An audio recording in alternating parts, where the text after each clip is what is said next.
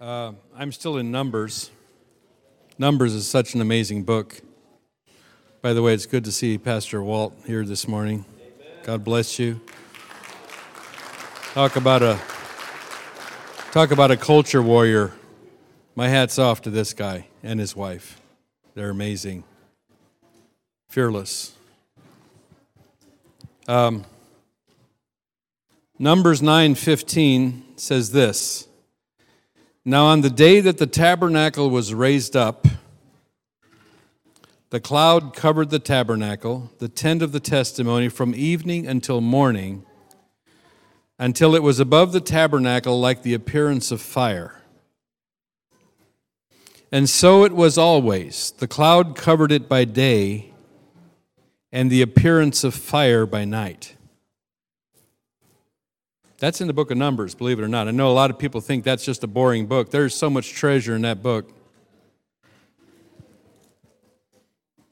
So the Lord's basically saying, I'm taking you on a journey. Let me lead you. Yes, you're going through the wilderness, but I'll take care of you. You know, when you surrender your life to the Lord, He takes you on a wilderness journey. He did it for the Egyptians, for the Hebrews after they come out of Egypt. He did it for John the Baptist. That's where he got his training. He did it for Jesus. That's where he spent his 40 days. He did it for Paul. That's where he spent years, is in the wilderness, being trained and equipped by the Lord for the ministry assignment that God had for him. That doesn't mean you have to go off and isolate somewhere. For some of those guys, it meant that. But what it means is that you're going to be going through a wilderness journey where God's going to teach you faith. Where things aren't always going to be comfortable, but they're going to be amazing.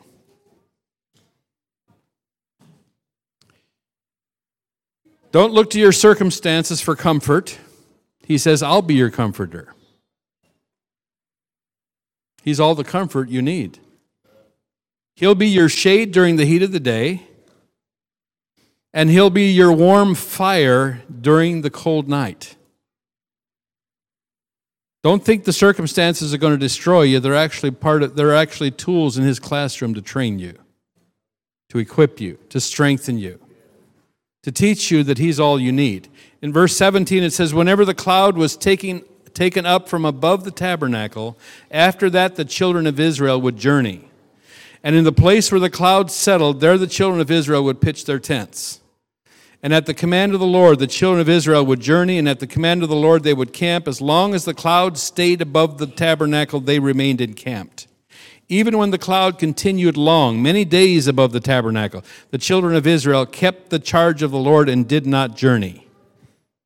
This is such a picture of the journey that our life took, where we were camped at one place for a while, and then the cloud would move on. And then we'd camp at another place for a while, and then the cloud would move on.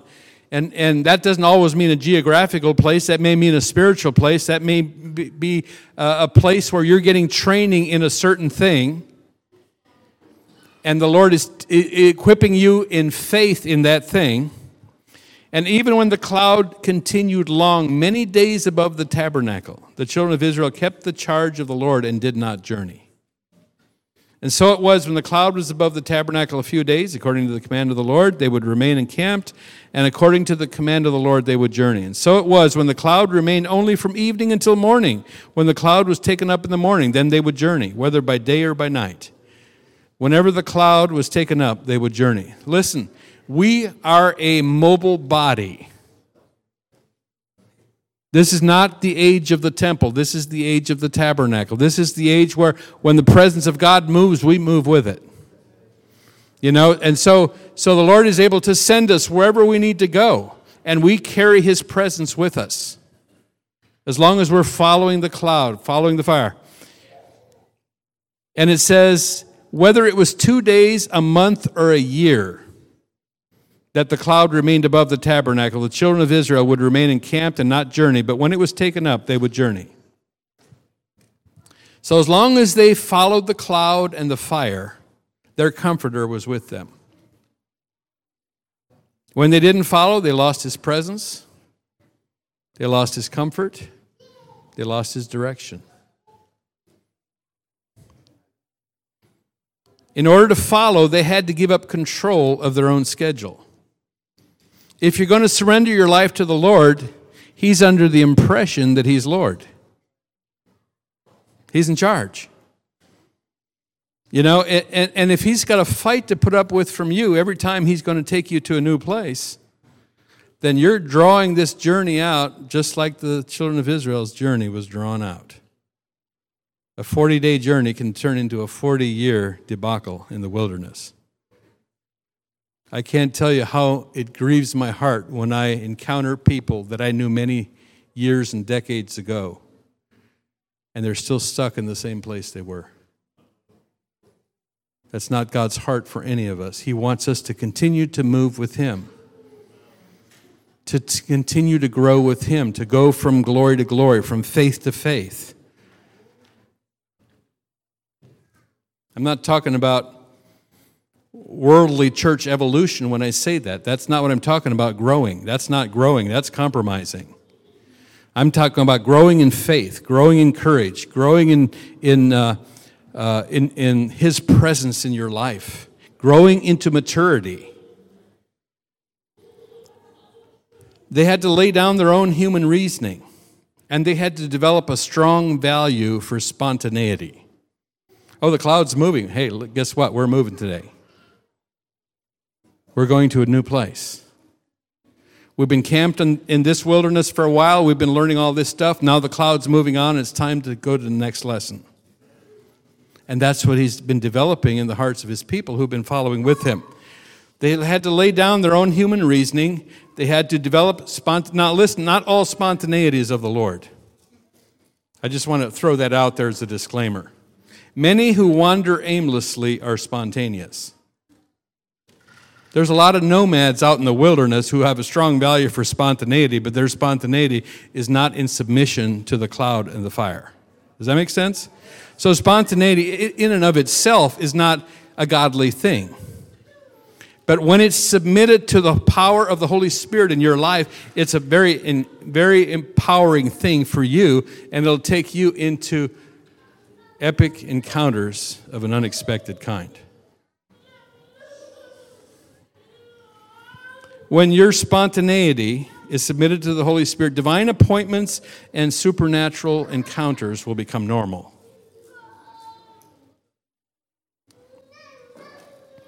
There are, of course, many things in your life that you have to schedule. If you have a job, be there on time. You know? If you have a church, get there on time. Just saying. If you have an appointment, you need to get there on time, or you may miss a real blessing that God wanted for. So I'm not saying just live your life spontaneously and don't keep it. But what I'm saying is save room in your life for the Holy Spirit to move and to use you and to encounter you. Listen, if Moses would have been too busy to turn aside that day when the bush was burning,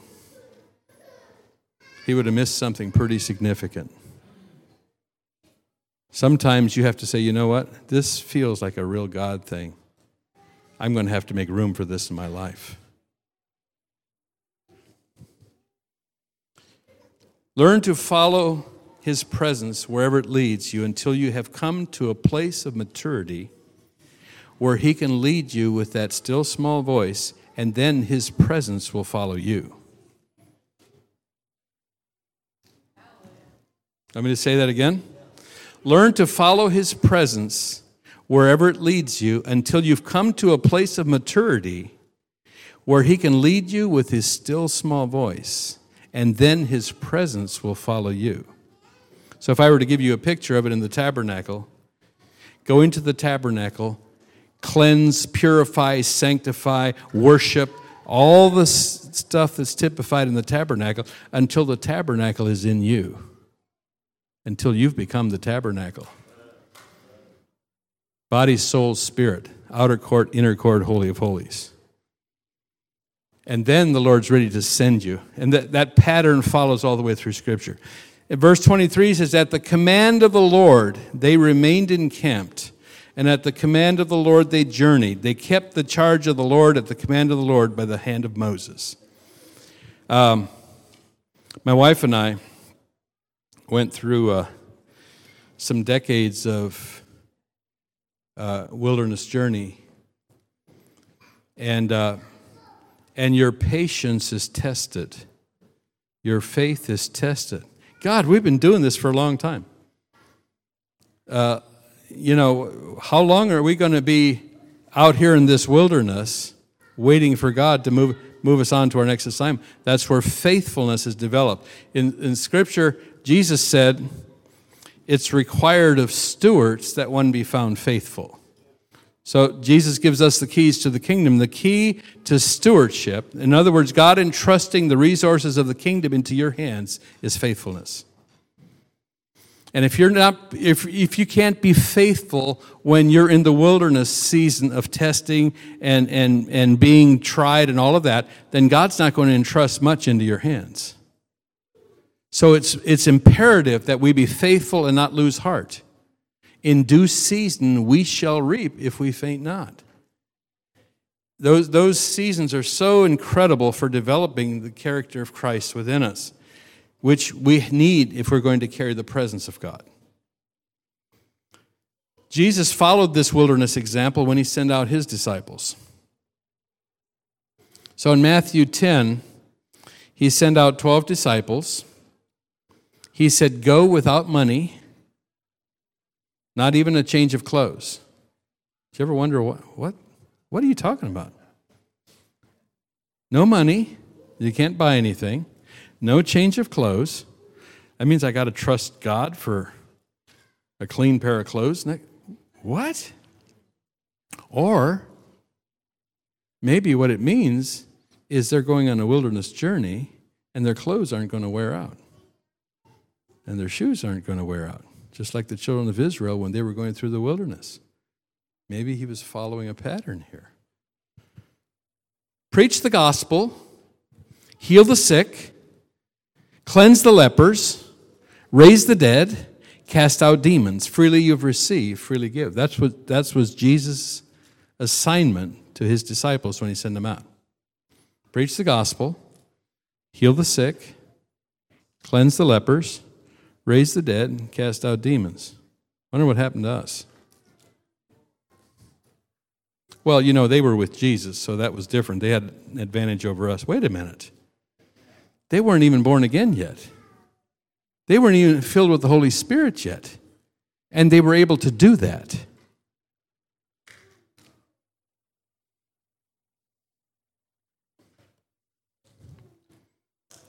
Why no money?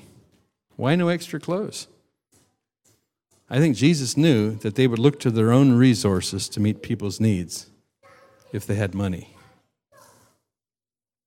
Well, I can bail them out of this. I got money. I'll just throw some money at them. If we can do that, we don't have to trust in the power of God to meet people's needs.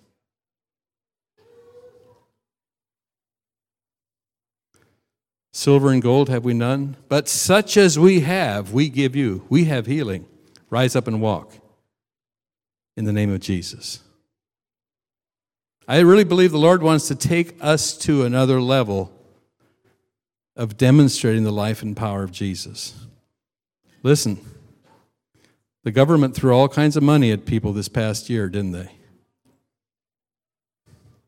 Did that cure everybody's problems? Not even a little bit.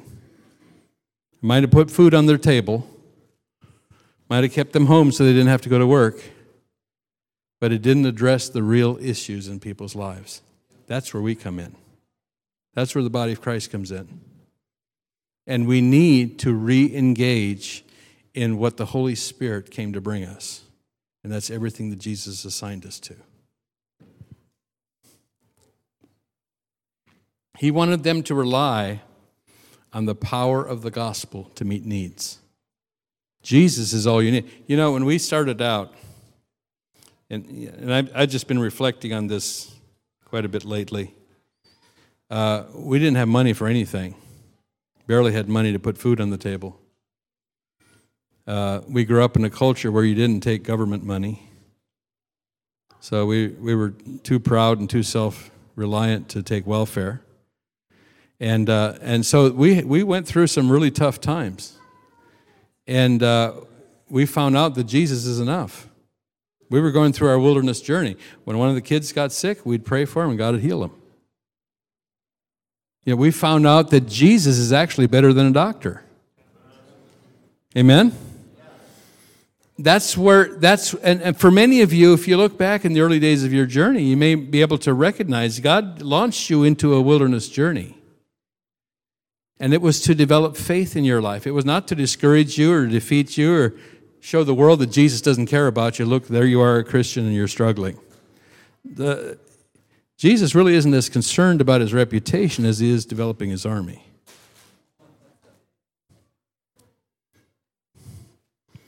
Scripture says in Exodus, on the day that they came out of Egypt, all the armies of the Lord left Egypt on that day. The world sees a ragtag mob of slaves. God sees an army. You may look at yourself and see, here I am barely surviving, here I am going through all these trials, all these tests, all this stuff, and you may see yourself as weak and defeated and a failure and all that. God says, no, that's not who you are. You're my army. I'm developing you. I'm training you. I've got you in a classroom of circumstances that are designed by me to develop faith and courage and strength and tenacity in you. You're my army.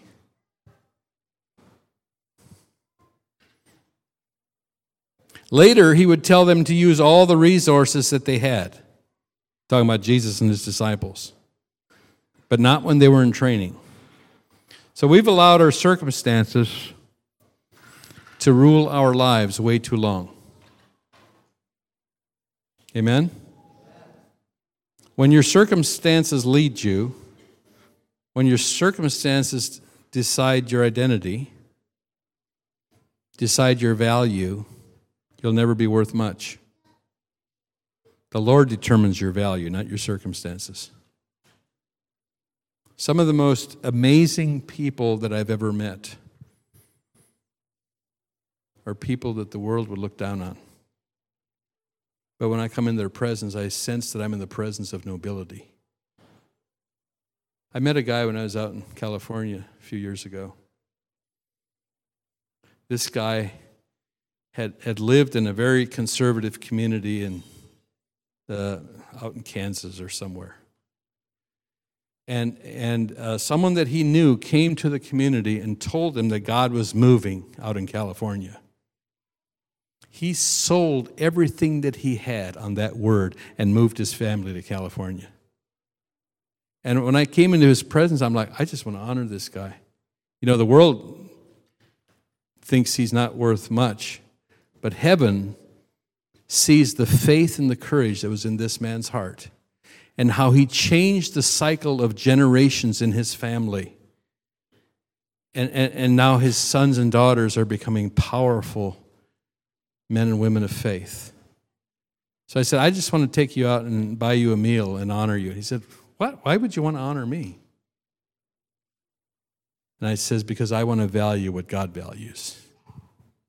And I'm going to tell you what God sees when he looks at you.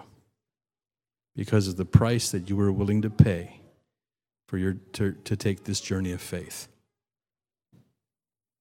See, Abraham never got where he was going.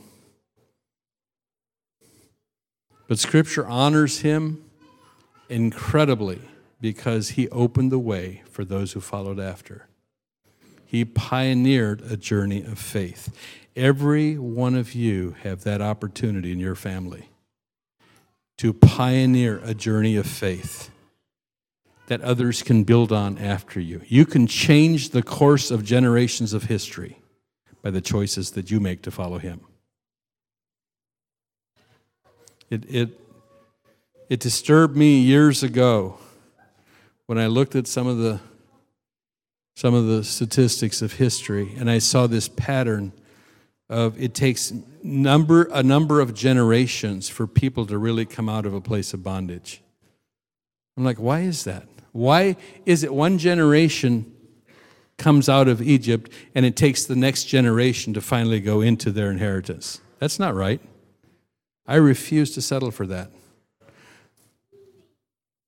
I think I want to be a part of a generation that comes out of bondage, comes out of that darkness, and also enters into the land of promise. I refuse to accept the wilderness as my destination, as my inheritance. That's not where I belong.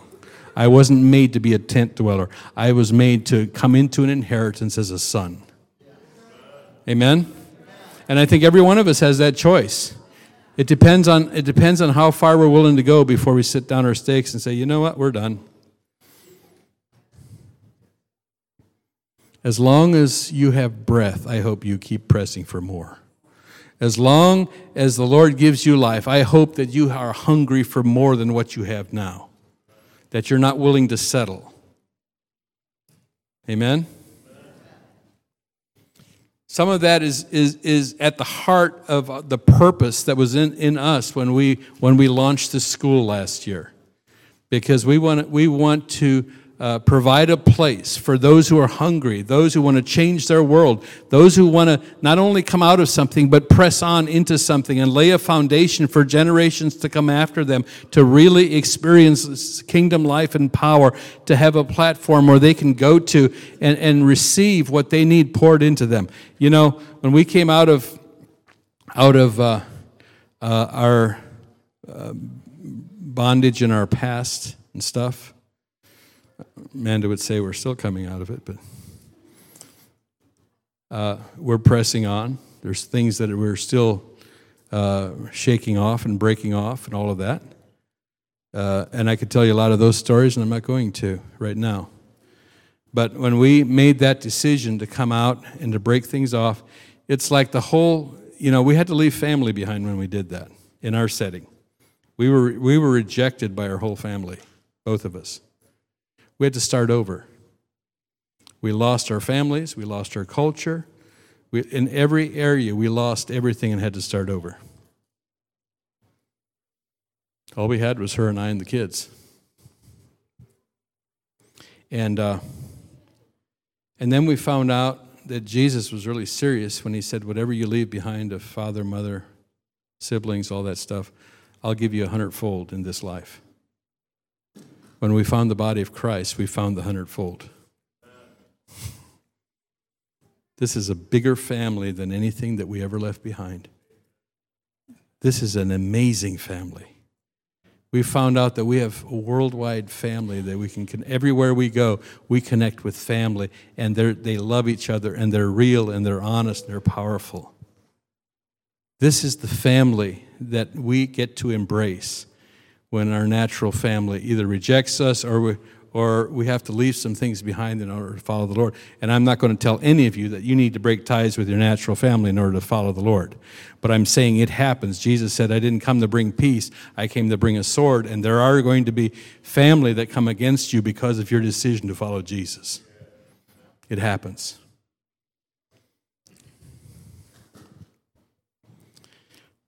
And we found out that in the Christian world, life was like a buffet. Conferences going on, you can go around and choose anything you want to, and you can spend your life going after things that are so amazing and so good and so wonderful.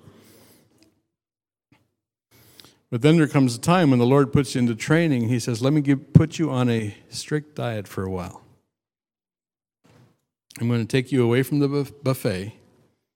And I'm going to give you exactly what you need to grow into your purpose and develop your giftings and discover who you really are. And so that's what we've kind of tried to do. Sorry, Steve, I keep putting plugs in for fish. Actually, I'm not sorry. But that's what we've really tried to do with fish, with the ministry school, is a diet that we know will help equip people to be the warriors that God called them to be. Amen. And that'll be for a season of time, and it'll be amazing. So realize that we've allowed our circumstances to rule our lives way too long. Realize you're in training. Your circumstances are tools in His classroom to prepare you for your purpose. And so if you're in uncomfortable, how many of you are in uncomfortable circumstances right now? Let's be honest. How many of you are in uncomfortable circumstances right now? You know those circumstances that are uncomfortable? Those are actually tools in God's classroom to train you. They're not there to destroy you. They're not there to make you feel like a failure. They're there to give you something to overcome. Because all the promises in the kingdom are to overcomers. So if you didn't have a challenge, there wouldn't be anything to overcome, would there? This life is for the courageous. It's for the warriors. It's for the adventurers. You know, some people, when I tell them stories about some of my missions adventures, they look at me like that would be their nightmare to experience. And I'm like, no, your life would be my nightmare. I never have to worry about living a boring life. That to me would be a nightmare. Serving the Lord is an adventure. And if you're not living an adventure, you're not connected to it yet, because it is an amazing adventure to serve the Lord and go where He takes you. Amen? So in Matthew 10, He sent them to cities and towns away from home. He sent them into new territory. And I've heard this a lot. Well, Jesus would never send you, tell you to go away from your own people and send you. You've got enough needs right in your own people and your own family and all of that. But He did, and He does, and He's in charge. He's the commander-in-chief, so He gets to tell you where. It was back about 1990 when Jim Stevens had that vision. And he saw me ministering to native Peruvians. And he told me. And I kind of had the same mindset that a lot of people do. Well, if the Lord wants me there, He'll take me there. Right? And so I waited for the Lord to take me there. And 18 years later, somebody offered me a free ticket to Peru. I can only imagine what would have happened if I'd have gone sooner. But the Lord actually extended grace for me to go on someone else's ticket the first time around. And when I got there was a connection made that has grown ever since.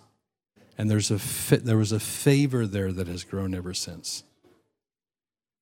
And now some of the things that are opening up are just off the charts to my human understanding.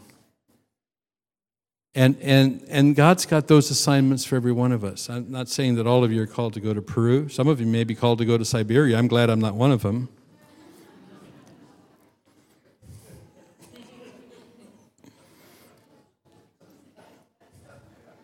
But Jesus gets to assign you because He's the head of the body. Amen? And in Matthew 11:1, as they went out to the cities and towns where He sent them, guess what happened? Now it came to pass, when Jesus finished commanding His 12 disciples, that He departed from there to teach and to preach in their cities. Listen, you don't know if you'd ever reach your own people, your own family. But if you're faithful to go where He sends you, He's making a promise to you. I'll visit your people. I'll send somebody to visit your family. I'm making a promise with you that I'm not going to let your own people be forsaken if you're obedient to the call of God in your life. And so He personally went to the cities and towns, to their cities and towns, and He preached the gospel there while they were being obedient and going where He sent them. Isn't that amazing? What an incredible promise. So I just want to challenge every one of us. We are entering into some major time of warfare. There's strongholds that are engaging right now. There's epic warfare going on. There's strongholds. If you look at the chaos that's going on in our country right now, you would have to be spiritually blind not to see that there's an epic war that's being fought. Don't be on the sidelines. Don't be stuck in a religious shadow. when there's a war going on that affects the future and the destiny of your family, of your nation, of your people, of your tribe. There's a war that's being fought, and you don't need to be on the sidelines and wonder what's going on. Let me just, and I'm not trying to be cliche here when I tell you this. There's an epic battle against a principality of Jezebel that's being fought over this nation right now. That thing is trying to twist genders, make boys out of your girls, and girls out of your boys, and confuse everybody about who they are and what they are. And it's being propagated by Washington, by our political system, by our education system, by Hollywood, by the media. It's being propagated across the board. This spirit, it's not a person. If there's anything I hope that I can get us to see, it's don't label people as a spirit. There's some of the circles that Amanda and I came through. Any strong, powerful woman was labeled a Jezebel. God raises up strong, powerful women. He did it all through Scripture, and He's not done. And if I hear somebody calling somebody the name of a spirit, I'll probably rebuke you.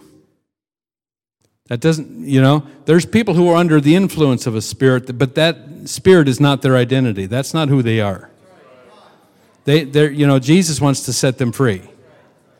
And we need to have that heart. And when we just accuse and judge and condemn people across the board because we see or we suspect, sometimes it's just a gift of suspicion in operation,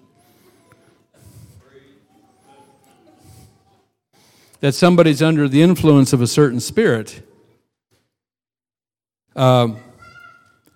if there's not a gift of discerning of spirits, you really don't know what's going on.